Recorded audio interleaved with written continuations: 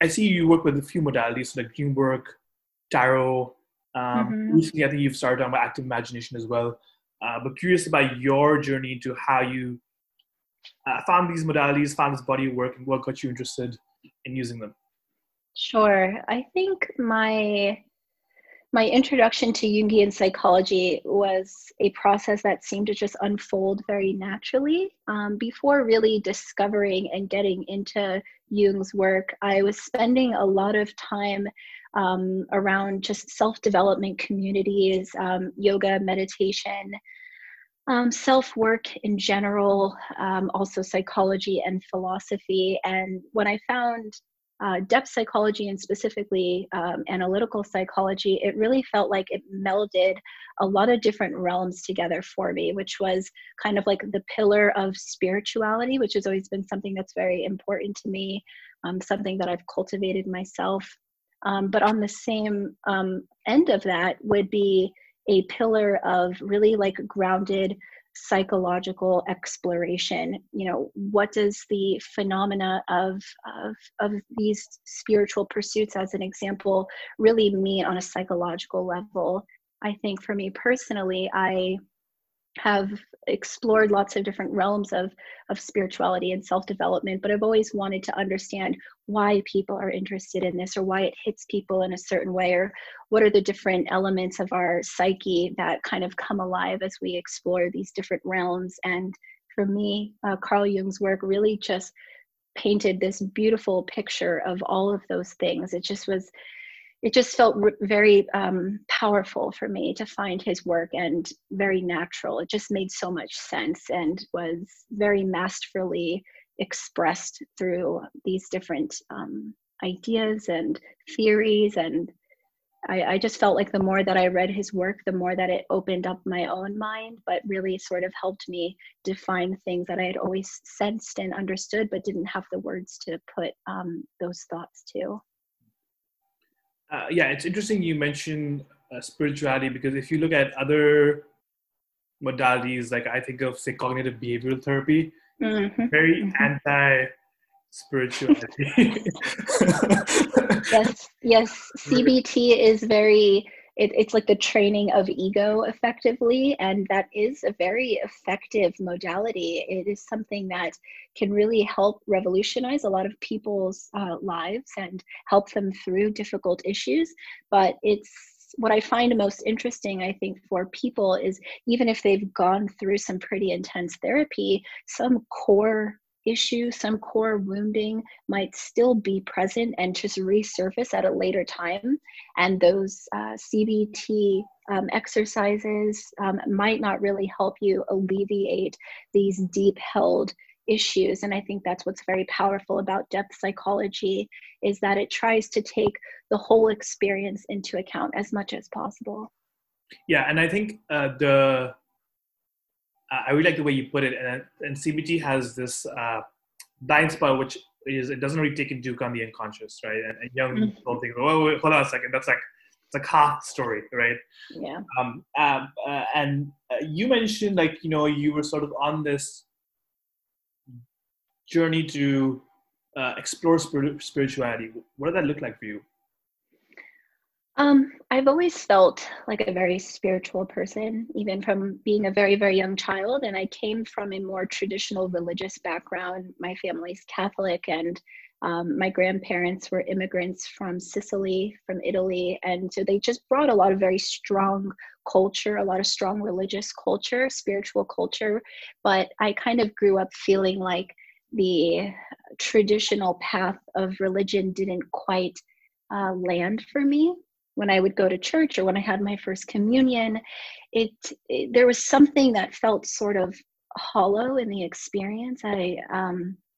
It was like I was yearning for something much deeper to kind of be held in that religious space. And interestingly, going to church and all of that didn't really fully sit with me in a way that it felt like it could carry me through my spiritual development. But one thing that really was very impactful for me was, at a very young age, being taught to pray from my grandma. And that was something that I always came back to prayer, to this, in a way, like meditation, to a sitting with oneself, but also calling in a sort of higher power. And that has really been a core of my spiritual explorations. Even as I moved away from a traditional religious background, I still was always wanting to commune with that sort of higher essence, that numinous quality that kind of comes in as you work with the divine, you might say. So over the years, I got into meditation. I got really deeply into yoga as well when I was in Southern California. And that kind of helped me just have a practice of being present in my body and being able to be in tune with my breath, and to just work on myself in ways that weren't just purely in the material. And at the same time, still feeling a call to my original religious tradition. And I think something that I've really appreciated as well about depth psychology, or Carl Jung's work, is that at many times we do feel a desire to return back to our native culture, native religion, and to find those roots and to find those spiritual traditions and to carry them forward. So I feel like I've tried to really blend those things into a place that feels right for me, which is part, old school traditions of my family, but also part of the new developments of my own life. Yeah, and did you continue to pray the way you were taught when you were a young girl, or did you maybe, you mentioned meditation, which is similar but can also be different? Yeah. And like in terms of just that ritualistic practice, was that a consistent theme, or did you like add things or evolve that over time? I think my practice of prayer has always really stayed the same.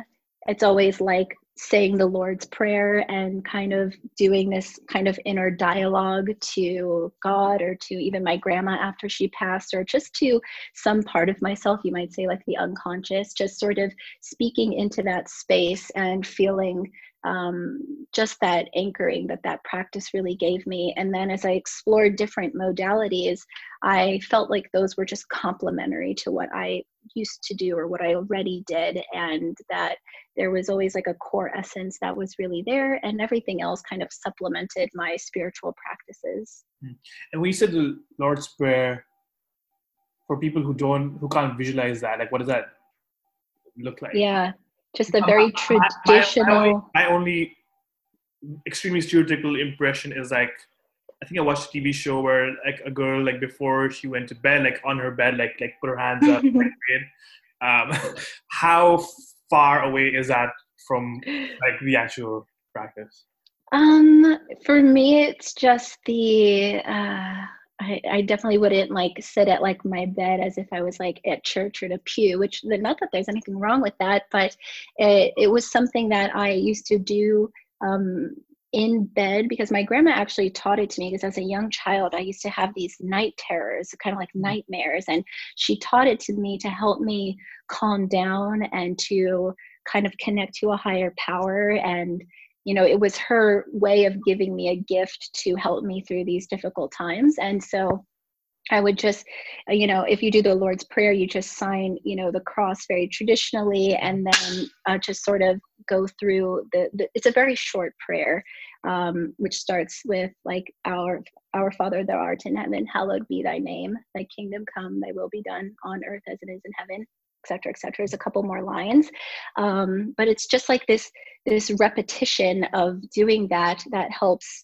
really ground and center an individual. It's very similar to me after studying yoga, as an example of doing like japa meditation, or like having a mantra that you just say over and over again, or you might pray over a rosary or over a mala if you're practicing more yogic traditions. And it just gives you that quality of being connected. It helps you activate that religious function that is so inherent to one's psyche. It's just very deeply archetypal experience that helps you feel both grounded in your humanity, but also connected to a higher power. And that was just such a gift from me at a young age, and really helped define a lot of my life moving forward as I continue to explore what spirituality really meant for me. Yeah. And now that you know a little bit more about dream work, and then your prayer practice has also deepened. What do you make of those night terrors? That's a very good question. I think that especially at a young age, that it's quite difficult for children to be able to process a lot of difficult emotion. And I think not just for me, but also probably for many young children, when you might be in a period of stress, or maybe something's happening in the home, or maybe there's a situation happening at school, who knows, that a lot of that emotional energy can manifest in the dreamscape, because you don't quite have the cognitive skills yet to sit and contemplate and process all of those dynamics. And so the unconscious is going to be doing a lot of that processing, and it's going to show up in dreams very symbolically. So you're going to get those scary night terrors, like a monster that's chasing you through the night. And those what my night terrors were kind of like, I think it was like a vampire, and it was just so scary to me as this little You still kid. remember them? Yeah. But yeah, I think it's just very much a symbolic representation of emotional energy that couldn't be processed at a young age. Hmm. And what do you think? Something I've wondered about is, what is the relationship in your mind, I guess, of prayer and active imagination? That's a very good question. I think it depends. I think individuals can kind of tap into a similar space that active imagination does when you go into these states of prayer or meditation. But active imagination, it really is this really special process where we enter into this almost trance-like state, often referred to almost like a waking dream, and where unconscious contents are invited forward. We're kind of opening ourselves up to what the unconscious wants to show us. And as those images or thoughts or feelings, body sensations arise, then we interact with it from our conscious state. So it's this sort of dance between the unconscious and the ego. And I think individuals who are in prayer or meditation can drop into that state as well, but they might not know how to fully interact with it. They might not be ready to engage with that unconscious material, but I think if you're in prayer and you kind of feel like you hear the voice of God sort of answer you, it's very much that same process of the unconscious coming forward and delivering what it can to you, which might be the voice of God, or maybe an image of some sort of religious figure. And that might happen in a state of prayer or meditation, because you are allowing yourself to sort of suspend reality and allow yourself to drop into a different mind state. Yeah, that's really interesting, because I think there's a part of active imagination, like the interaction part that you mentioned, that's very, say, unique. Like, I think when I first started reading about active imagination, or my first impression, I was like, oh, this is sort of like a prayer thing. But the interaction of your conscious mind with the different parts of your psyche is definitely a very interesting twist. Yeah. But it also, I think about people who are religious, when they're faced with such big challenges that their egoic state can't find an answer, right? And they pray, like, you hear stories of people like praying all night for an answer that can. It sort of feels like, are you familiar with the transcendent function? Yes. It sort of feels like there's a desire to find an answer that transcends the problems of that. Yeah. Right? Yeah. The tension. Yeah. And there's even in the Islamic tradition, which is what I'm familiar with, there's like, there's like a guidance of, like, if you're facing a very tough situation, you basically, there's a prayer you do, sort of like it can extend through the night, and you basically are reciting things in a way where I suspect the mechanism with which it works is the conscious mind sort of gets pulled into the words and allows your unconscious to then like open up. Mm. Um, Mm-hmm. the the thing that made me slightly uncomfortable with the active imagination part is there is a bit of paganism and polytheism that is that is sort of associated with some of these ideas and processes. Curious if you've thought about that or grappled with it. I feel I'm curious of what you might associate very specifically with like paganism or polytheism. Is there any specific area where you associate that to, just so I can hone in on that? Well, so some of the in I think in Jung's description of his own active imagination when he was experimenting, he saw a lot of entities, potentially gods from mythology, right? Yeah. Yes. Yeah. And he was sort of engaging with them the way maybe 1,000 years ago, a pagan would engage with an idol of that same mythic figure, right? Okay. Yeah, that makes sense. I think that there's first and foremost a tapping into the collective unconscious that can happen with active imagination, or I think as you go deeper and deeper and sort of pierce into the personal unconscious, and then maybe even deeper into these other layers, that you may start to interact with unconscious imagery that holds a lot of that kind of like historical and mythological quality to it. And so you might see these types of figures that are actually like directly pulled from religious traditions or from other mythological traditions, maybe even very folk tale, fairy tale, just that whole realm where really it's this whole container of kind of like the human space that all of us can really grasp into when we move into an active imagination space. And what kind of is born of that is something that we can look across, time and space and see the manifestations of in our history, in our mythologies, and our religions. And at the core of that, though, if you strip it away, are just these archetypal cores, or these expressions of the divine or of the numinous. And I think that if there's an expression that's a little bit more polytheistic or monotheistic, that it still holds that powerful quality of helping you tap into unconscious material that can bring that transcendent quality, that can help you grow and develop, or to break the tension of a situation that you're in. And I think often an individual will find in their unconscious or in active imagination the symbols and images that they need, the symbols or images that are going to help them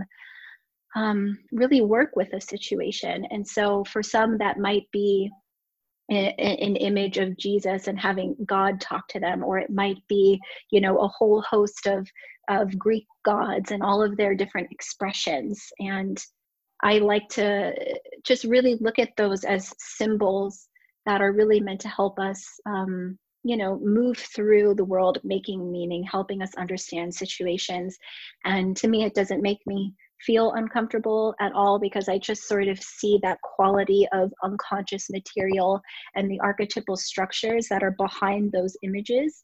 And that to me is that potent, powerful spiritual quality that we really need to help us develop, to help us continue that process of individuation.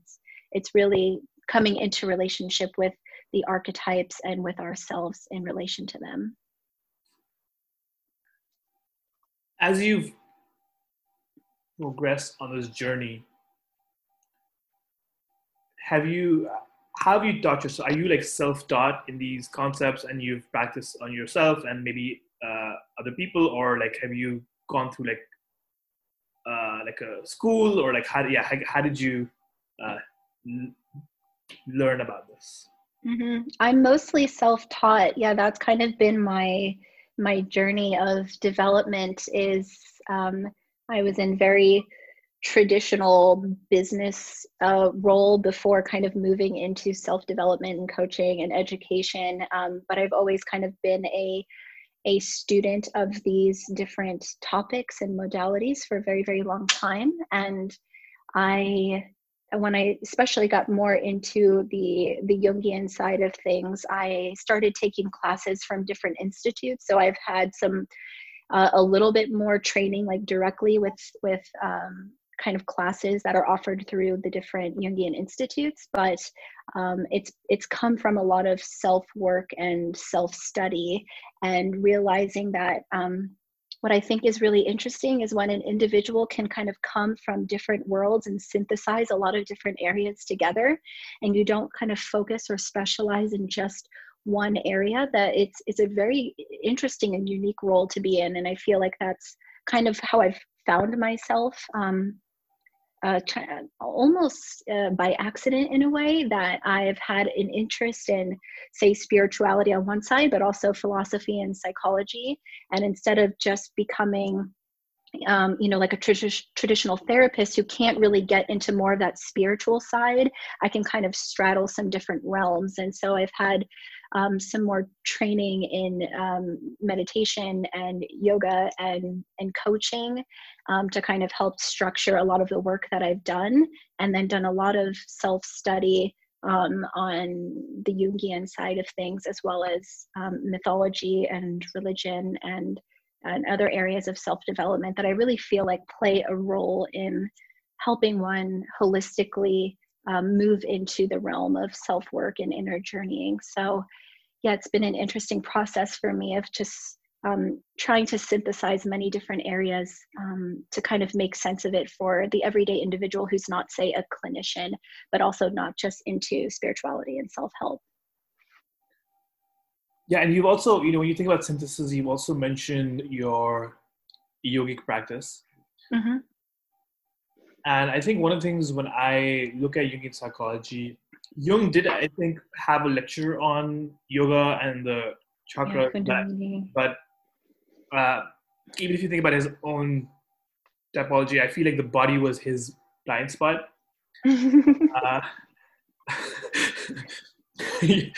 You're laughing, so I feel like you already have thoughts on this.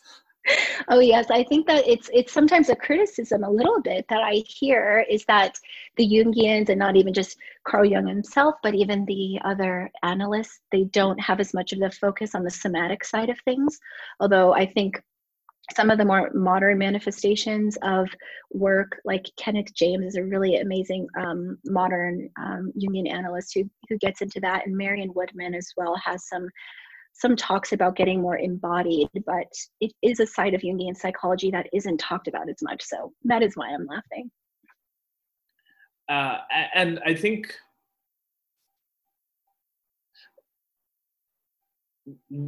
what is the bridge between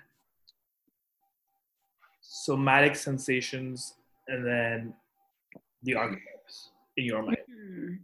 Well, there is this sort of like illusion that the mind and body are separate, or that the spirit and body are separate, but really they're, Jung does talk about this a lot in his work, that there's sort of like this spectrum of the sort of spiritual archetypal side, and then there's the instinctual somatic biological side, and those two kind of exist on an axis that are in some ways opposing each other, but in some ways just very deeply intertwined.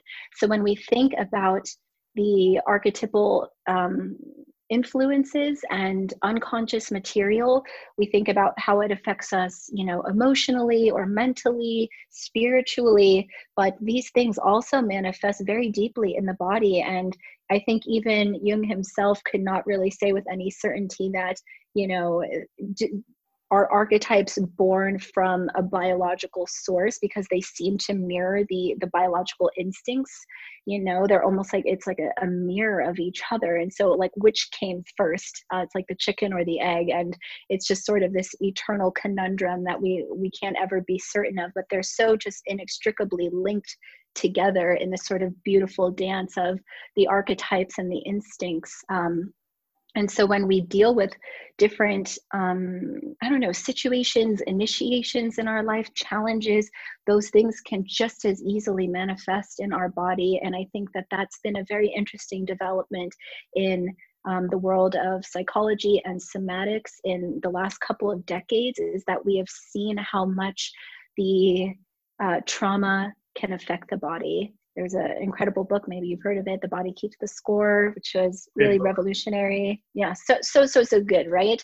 So we're starting to see how much of an impact that these supposedly like more emotional, mental experiences have in our body and where they sit in the body. And there's these practices that are developing where we can kind of tap into that stored emotional energy and learn to release it. And so to me, that there is just this deeply intertwined connection between the somatic side of things and the archetypal side, and they affect each other absolutely. Yeah. Because I guess traditions that start with the somatic would say that this part of the unconscious lives in this part of your body, which is interesting. But it's also like it's like beyond the edge of my understanding right now. Yeah. So, well, yeah, you bring up a good point, because you look at, as an example, like the chakra system, and you're kind of looking at these different levels of experience that are symbolically held in the body, like the root chakra, Muladhara chakra, holds our grounding and our relationship to the material, and how rooted we feel, and do we feel like our needs are being met. And you can keep kind of going up these different levels in the body, and they might even say that certain manifestations of issues like throat issues, that's the throat chakra, that's communication, that you can't have this full expression. And so if you look at it from a lineage that comes from the somatic side, they're going to say that these archetypal dynamics are born in the body. But at the same time, you could flip it around and maybe look at a little bit more of a maybe more intellectual spiritual tradition, or a more a non-somatic based side, and they might say that those things kind of exist more in the ethereal, in an area of the aura, you might say, where like it doesn't have anything to do with the body itself. So they're just different perspectives, different ways of looking at the same thing.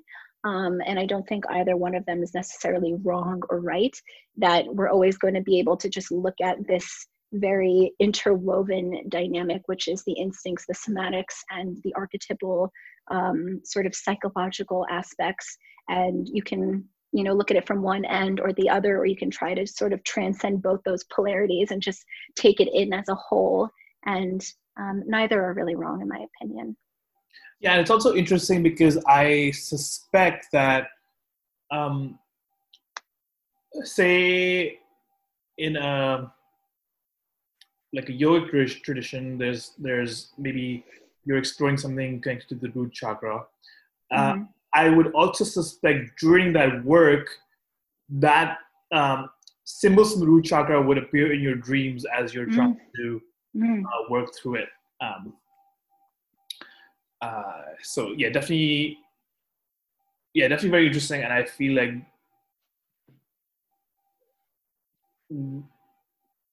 it'd be interesting to see how those two worlds are bridged in the coming years.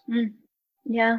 And I think it's only going to sort of develop and reveal itself in these more refined and masterful ways as individuals just kind of grow into these different traditions and expand on them and allow them to continue developing. Because I think these shared spiritual traditions that we have, none of them are really static. They don't stay the same.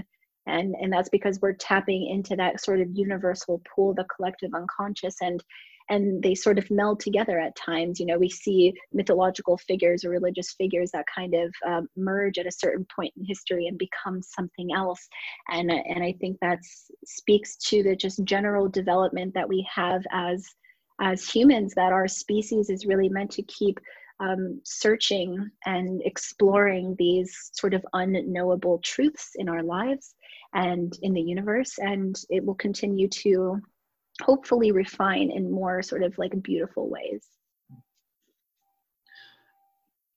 A question I forgot to ask you is as you've been doing this journey of self-study, are there intellectual or philosophical figures you looked up to or whose body of work have really influenced you? That's a good question. I feel as an individual, there's been almost this, like I haven't had that many particular figures who have really defined my work, and it's almost been this deeply intuitive exploration that sometimes lands me in a place of like, oh, suddenly I'm in a tradition of meditation, and now I want to learn that, or kind of finding myself and wanting to ground more into the somatics and getting into yoga. And so I think there's more like overarching areas of study that have been the most impactful on me rather than particular individuals. Like I think a good example of talking about this might be that I started having this sort of intuitive insight about shamanism. I don't really know where it came from. It just sort of kept popping up in my mind. And I was like, okay, maybe I should look in a little bit more into what the the history and practices of shamanism, especially in the West, and how that's kind of integrated into this culture. And when I began exploring that, I met a wonderful teacher who is just this local woman from Colombia who studied shamanism. And it's like, oh, she impacted me so much. Her name was Claudia, and she taught me about journeying and taught me about what shamanism is, and realizing, oh, when individuals do shamanic journeying, it's active imagination. It's this other manifestation of this deeply powerful meditative technique, but it has this cultural quality and history and lineage to it called journeying. And that was really impactful for me, and studying that really helped me kind of ease into the practice of active imagination once I came at it from the more psychological side of things. So I think for me, it's been different areas of study that have been the most impactful, and then like the personal teachers that I met in that practice. You mentioned something really interesting, which is you had this like intuitive insight about shamanism. Yeah. I think a lot of people struggle with both acknowledging their intuitive insights and then following them. Mm-hmm. Let's start with, like, was it always very natural for you to do so, or is this something that you've been to practice and now you're at a place where you can easily follow your insights? For me, it's very natural, and part of getting into more of the Jungian work has also been for me getting into typology. It's really been a big fascination of mine recently, and developing more understanding around typology has helped me to recognize those natural tendencies in my own personality, and to work on that personal journey of understanding what my own natural typology is. And for me, I believe presently that my sort of most dominant function is being an introverted intuitive. And that means that I interact with the world through intuitive insights, which come from unconscious perception, which is to say that I kind of take information in, sometimes even subliminally, not as focusing on the material, what you can see and feel and hear, through the five senses, through the sensation function, and rather allowing things to sort of bubble to the surface through the intuitive function, and just trusting that very, very deeply, because it's how I interact with the world.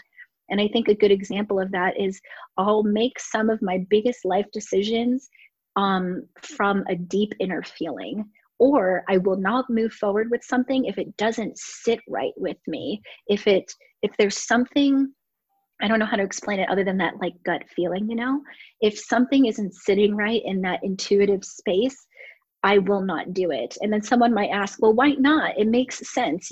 This, or here are all the details of why this will make sense. And I'll be like, I don't care.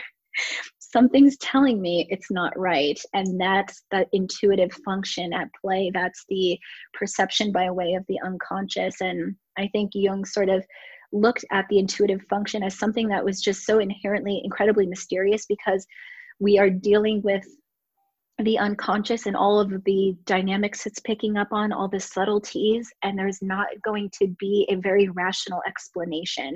So it's hard to study, it's hard to understand, it's hard to pinpoint why you feel that way. But those who have that as a very strong function in their typological stack are going to move through the world perceiving it through this intuitive space. And so for me, when those intuitive insights come up, it's not something that I doubt. Yeah, I think you call them like irrational functions, I think. Yes. Mm-hmm. And I actually got into personal typology maybe 5 years ago, and it was very influential for me as well in terms of thinking about how my brain works. And it took me a while, even though typology-wise, I'm a dominant intuitive, intuition. Extroverted, okay. I think there's like a comfort with concrete data, right? Mm-hmm.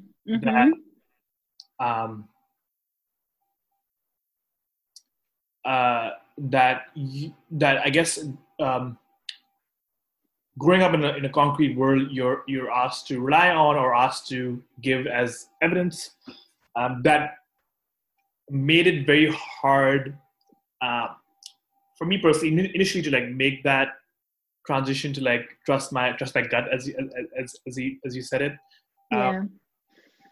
And I also like the way you explained it, like in terms of sort of an ethereal feeling to that thing. Yeah. What would you say to people who maybe have intuition as their first or second functions, or maybe even later, and they're trying to develop it?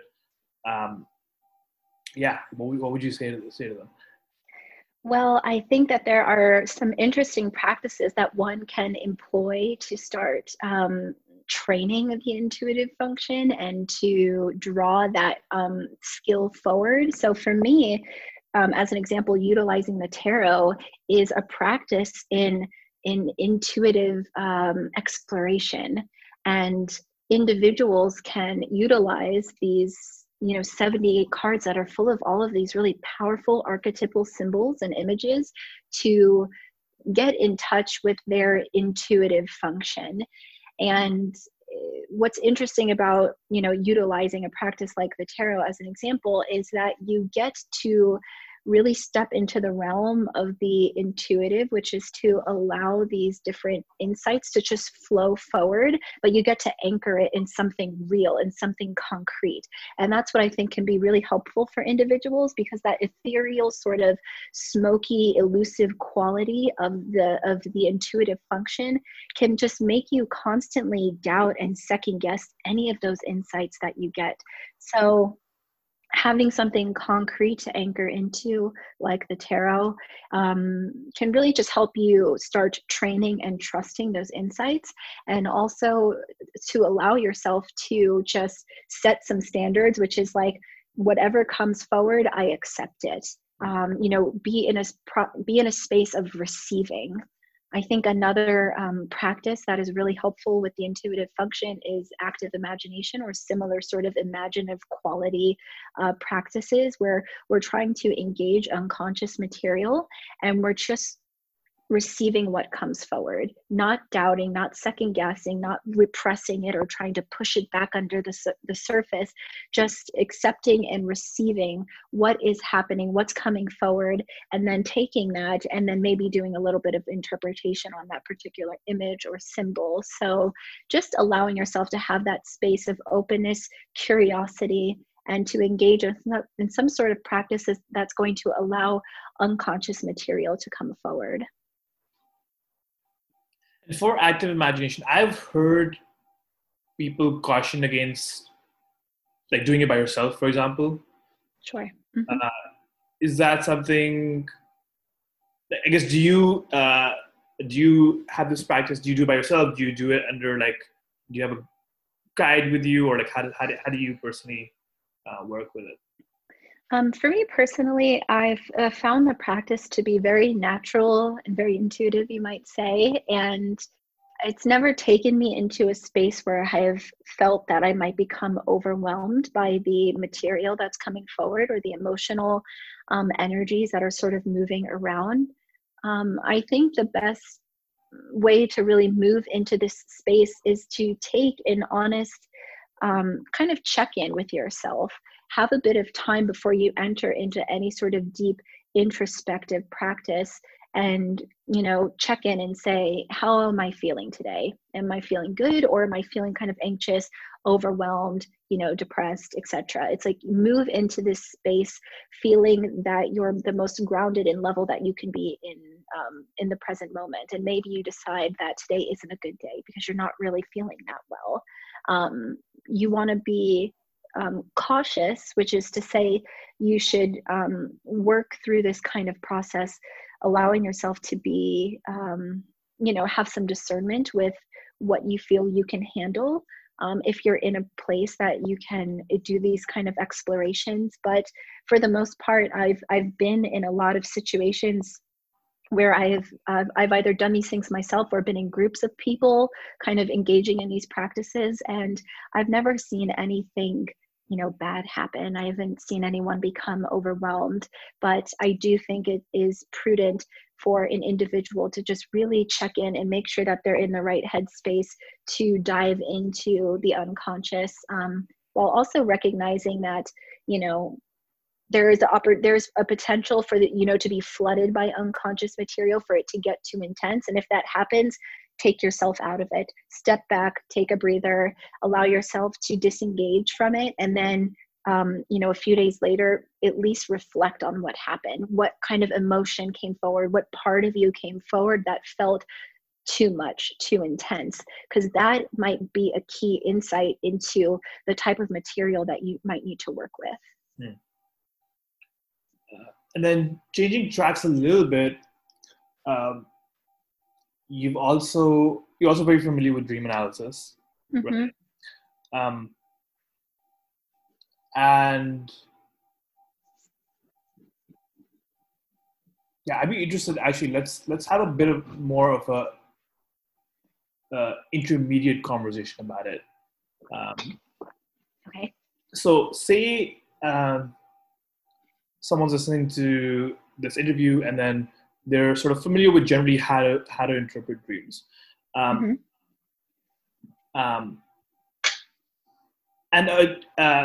is this something you also help other people with, or is it something that you just practice on your own dreams? Oh, both. Yes, I do help individuals with dream interpretation, but it is also something that I practice regularly. Yeah.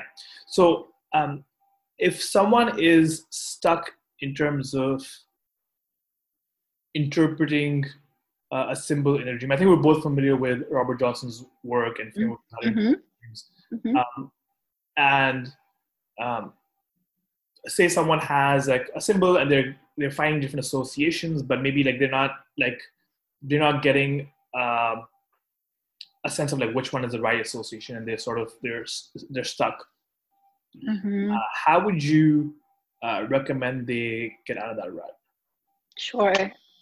It's good to look at the different levels of possibility with any type of dream image or symbol. So there's kind of the ways that you can walk up these different levels and explore if the dream symbol might have an association first and foremost on a personal level. So what are your personal associations to this image? Is it something that you've seen in your life before? What emotional quality does it have in that case? What is your relationship to it personally? And if that doesn't make sense, then you move to the next level, which is cultural. So the cultural might be not your exact personal experience, but the general cultural dynamic, religious culture, your actual country. There might just be a general association to this image or symbol on a cultural level that might bring some insight. And the last kind of level that you can look at for a dream symbol would be more of the archetypal level.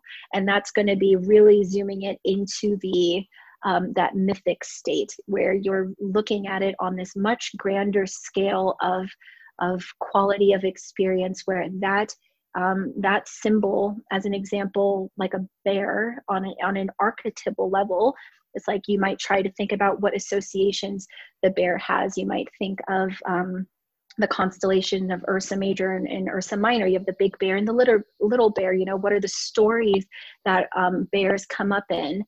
We think about, the different warriors of Odin, the berserkers, and how they wore bear, kind of like bear coats, bear headdresses. And that's like this mythic, like archetypal side of the bear. And so might you have this association to it that brings like aggression and power? Or a more cultural association might be California culture. We have the bear that's on our flag. It's like, okay, that's like a cultural association. And what does that represent for Californians? Or maybe you have a personal association to the bear. It's your favorite animal, and it always represents, this connection of like a loving mother bear. So you move through these different levels, personal, cultural, archetypal, and you try and find the associations that fit. And to be honest, sometimes you just can't figure it out. And that's okay. It's okay to give yourself permission to not figure out what the dream means or what a dream symbol or an image might mean at this time. But the important thing to keep in mind is that dreams, they don't happen in isolation. Dreams happen as a series. Dreams happen over time, and they're connected. So if you don't get it the first time, certainly whatever this symbol really represents is going to come back around in possibly a new manifestation, or the same image will come back again, but in a different dream. And that might give you some insights. So at times when you don't understand that dream image or symbol, just write down what you can and come back to it in your journal at a later time as you have more information. Yeah, it's funny you mentioned the bear. I definitely have had a bear show up in a dream that I interpreted. Maybe a couple of years ago. I definitely was oblivious to the cultural and mythic association. This was the association that made the most sense for me was like a bear is something that saves for hibernation, right? But it is fine looking at like how they can be layers of something. Do you think dreams can? Their meanings can change or have more depth to them as your, like say you have a dream you recorded a year ago and then you like interpret it, and then maybe a year later you like have more material. Maybe there's something about some association that you like learn about or resonates with you, and you go back and like look at it. Is that something that?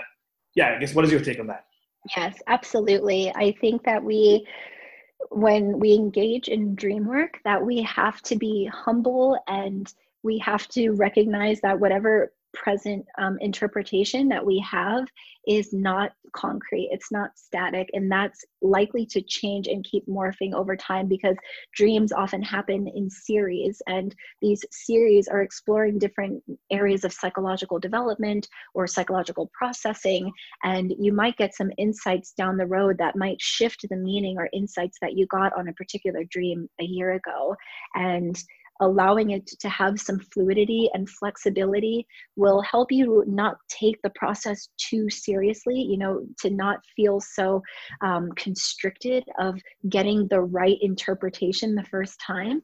It's in some ways we might not ever truly know exactly what the dream meant in its entirety.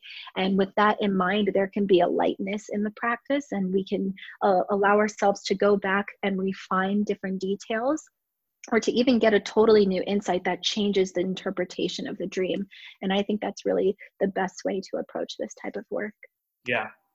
I'm also very, I guess, mindful of like someone who is more used to a concrete way of thinking. Will listen to this and be like, what do you mean the meanings change? Like, what's the point of doing something if the meanings change? Yes. But, Well, the nature of dreams is that they're full of symbols, and symbols are these representations of meaning and experience and all this possibility. And symbols themselves don't have just one singular meaning. There's no one definition for a symbol. Rather, they have all these many rich layers of meaning and significance. And in some ways, the symbol can't be exhausted. All of the different ways that we might interpret what the sun means, power, truth, illumination, enlightenment, we don't want it to have just one meaning. Then it would just be a simplistic sign. So symbols, which dreams are full of, which they're made up of, are just very multidimensional. So in that way, when we return to dream interpretation at a later time, the symbol might have shifted a little bit, and that's something to be okay with if you're going to do dream work. And then how, similar to getting stuck on a symbol, Robert Johnson at least recommends that when you have interpreted a dream, you should do a ritual that honors the meaning of the dream. Mm-hmm. Do you have any advice for people if they're stuck on like, oh, what's a ritual that's appropriate for the dream? Yeah, I think that you should think as an individual what type of creative expression is most natural to you, or that feels the most interesting to explore at the moment. These rituals can take the form of drawing or painting the dream image or symbol. Maybe you're more musically inclined and you might just want to kind of play some music while you're feeling the emotion of the dream. You might kind of want to dance to it. You might even just do a little bit of writing on it, and maybe that's the ritual. You kind of set up your space and light some candles if that's your thing, and then you just do some writing on the dream itself, ritualizing what it meant to you. And all of those options are valid and good. At the same time, you could do something totally different. You could dialogue with those dream images.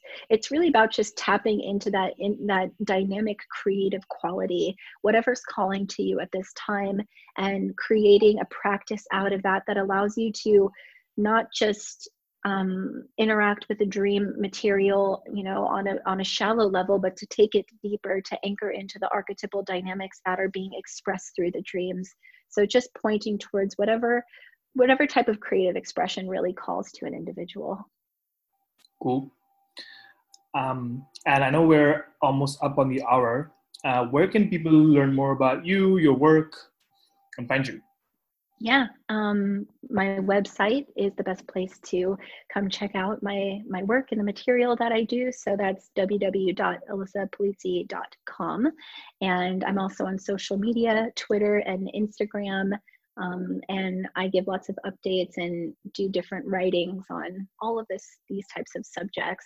So find me on there as well. You also a co-host of a podcast yourself, right? Yes, the Golden Shadow podcast.